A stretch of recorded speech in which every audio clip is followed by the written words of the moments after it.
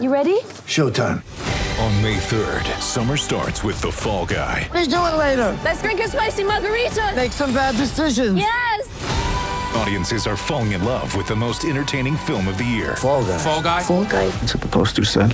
See Ryan Gosling and Emily Blunt in the movie critics say exists to make you happy. Trying to make it out? Nope. Because I don't either. It's not what I'm into right now. What are you into? Talking. Yeah. The Fall Guy. Only in theaters May 3rd. Rated PG-13. What's up, Dub Nation? It is Brady Klopfer here with the Golden State of Mind podcast. And I'm very excited to be recapping Game 2 for you because it's a lot more fun than recapping Game 1 was. The bar was admittedly incredibly low after Game 1, but the Warriors exceeded it pretty comfortably. But the funny thing about Game 2 is that it was very similar to Game 1 for the first three quarters. And what did the Warriors in Game 1? A truly horrendous, borderline unprecedented fourth quarter finals collapse was absent in Game 4, and part of that was simply that they played a lot better. Part of it was that they had a bigger lead, and Boston, had less of a chance and less fight in them. And part of it was just better luck that Boston didn't catch ridiculous fire the way they did in the fourth quarter of Game 1, and so the Warriors ended up with a very comfortable win, 107-88. Not only did it give them confidence, I'm sure, going into Game 3, heading back to Boston, that they're the better team in this series, but it also allowed them to stay fresh. Steph Curry didn't play the fourth quarter. Klay Thompson played a bit of it just to kind of try and shake some rust off. There's a lot of life in those legs, I think, right now, because Curry only played 32 minutes. Klay only played 30 minutes. Jordan Poole only played 23 minutes. Andrew Wiggins, 31 minutes. Kevon Looney, 21 minutes. And yes, the Celtics players also played limited minutes for the same reason, but they're younger. There's no way around that. The Celtics players are younger.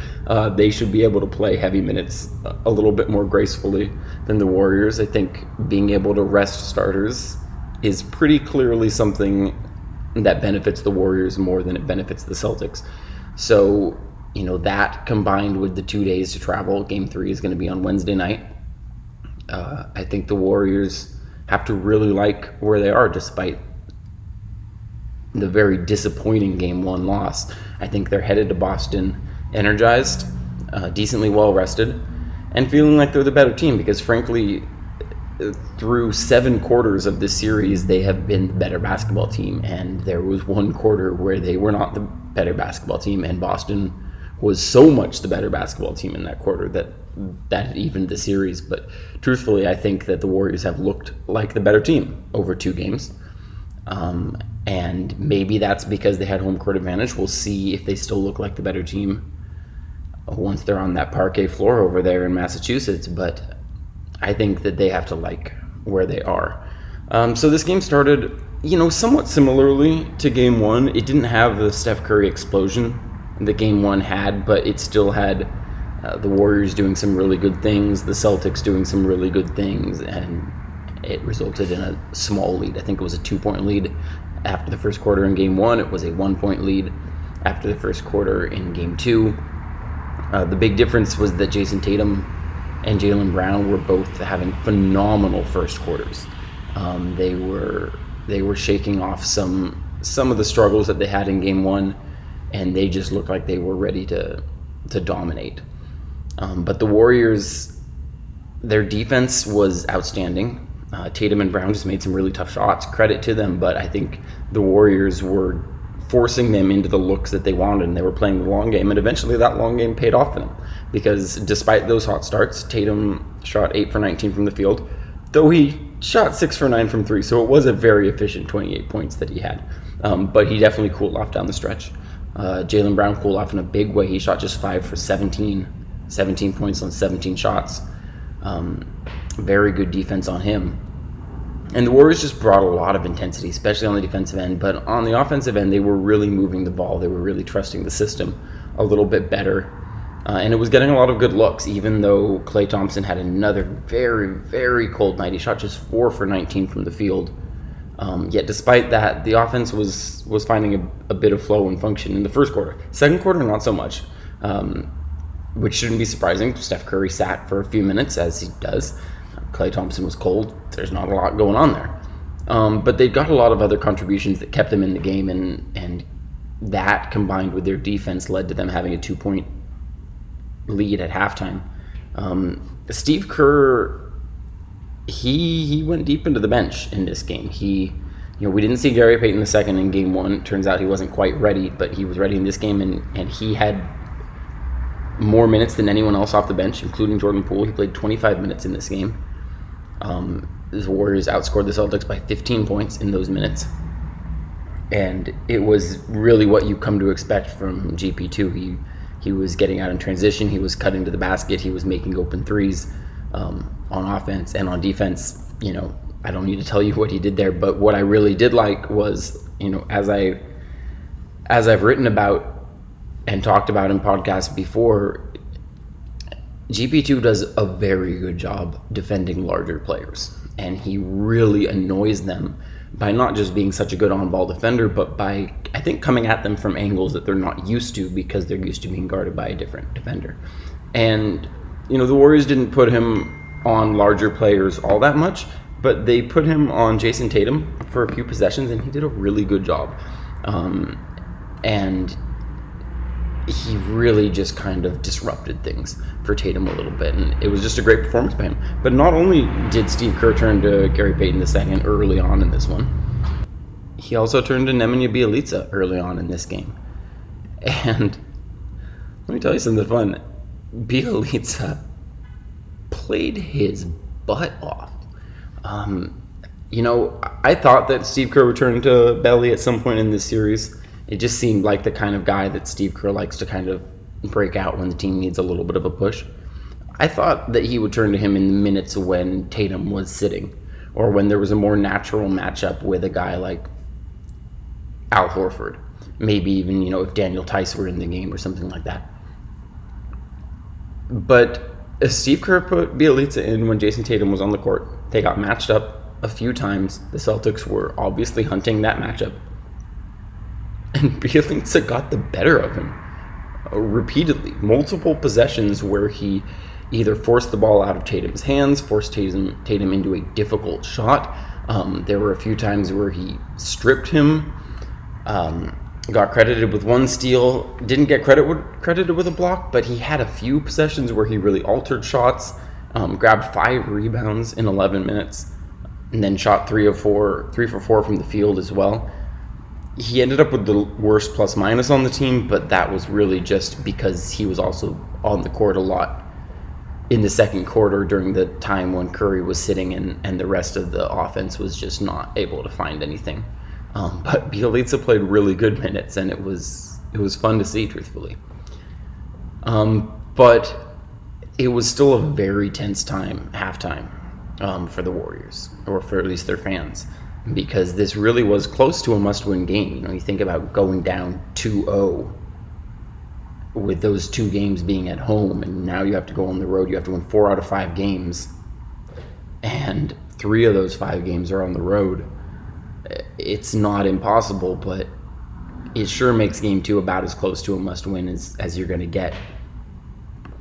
And the Warriors only led by 2 points at halftime, and I think everyone was pretty stressed out. And then the third quarter came, and those glorious, beloved third quarter Warriors showed up as they so often do, and just exploded. Boston scored the first 2 points of the half to tie the game, and then the Warriors went on a 7-0 run, forcing Ime Udoka to call a timeout. They kept their foot on the gas, had a 10-0 run, I believe, near the end of the half, might have even been bigger than that, and then it all culminated in some amazing theatrics. They were up 17, and even with the knowledge of what happened in Game 1, you could feel the confidence and the comfort level starting to appear for the fan base as they're up 17 with like 40 seconds left, and they bring the ball up the court, and Jordan Poole, going for a 2-for-1, shoots a very deep 3 and makes it to make it a 20-point game.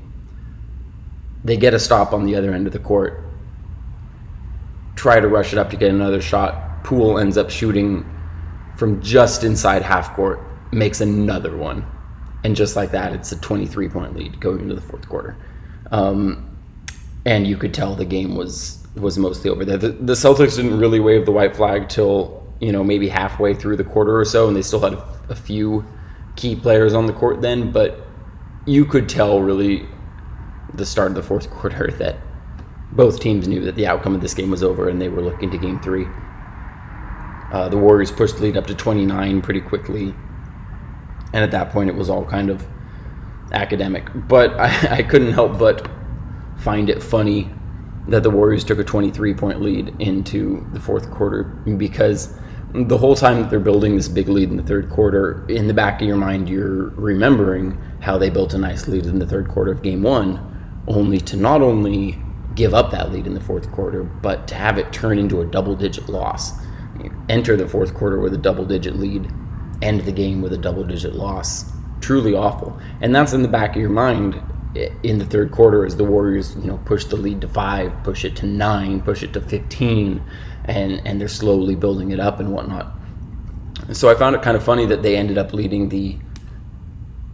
ending the third quarter up 23 points, because even though 23 points felt like, yeah, you're going to win this game, don't worry about it, they got outscored by 24 points in game 1 in the fourth quarter. So it felt like a pretty funny margin to be leading by, knowing that, if the fourth quarter repeats itself, which it thankfully did not, then this is going to be an even more back-breaking victory.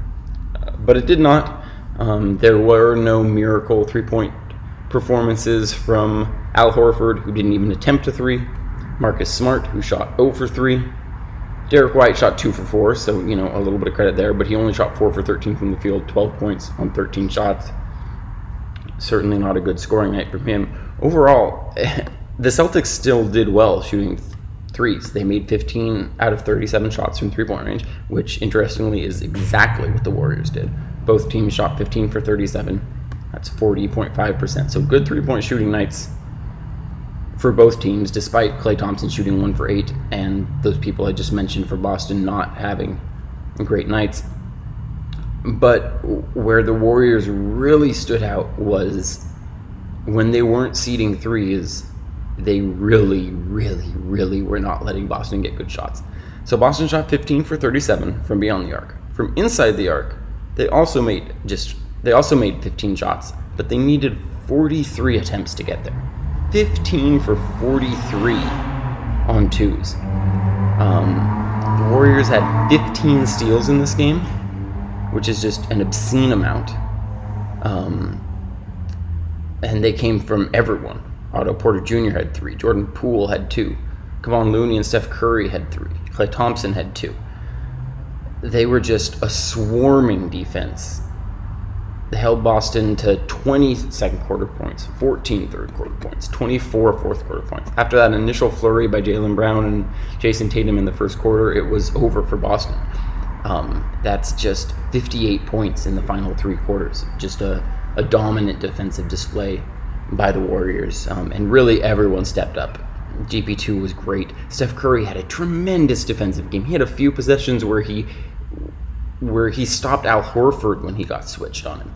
Horford, who had a very bad game, which was really key. The Warriors just dominated the Celtics big men. Al Horford and Robert Williams III combined for 4 points. They took just 5 shots. They had 4 fouls, 2 turnovers. Horford was minus 15. Williams was minus 6. The Celtics got them off the court, frankly, because they were playing so poorly. They went to Grant Williams a lot, who was a bit better, but not good either. And so the Warriors kind of forced the Celtics into a smaller game, and that plays into the Warriors' hands. And they're definitely going to be trying to do that in Boston. So when the dust settled, it was a 107-88 victory for the Warriors. That's a 19-point win, and truthfully, it felt bigger than that, even though it was a very close game for the first half. But it was all dubs in the second half. It would have been, a larger victory, 25-27, something like that, had it not been garbage time and, you know, turning things over to the subs and whatnot, who did a little bit of cleaning up for Boston. But still, 107-88 ties the series 1 game to 1 game. It's a 5-game series from here on out, though the Celtics now have home court advantage.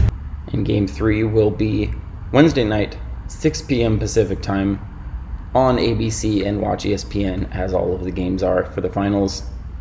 We'll be back to cover that one. We'll have a lot of great content on the site between now and then, so check it out at goldenstateofmind.com. Thanks for listening, everyone.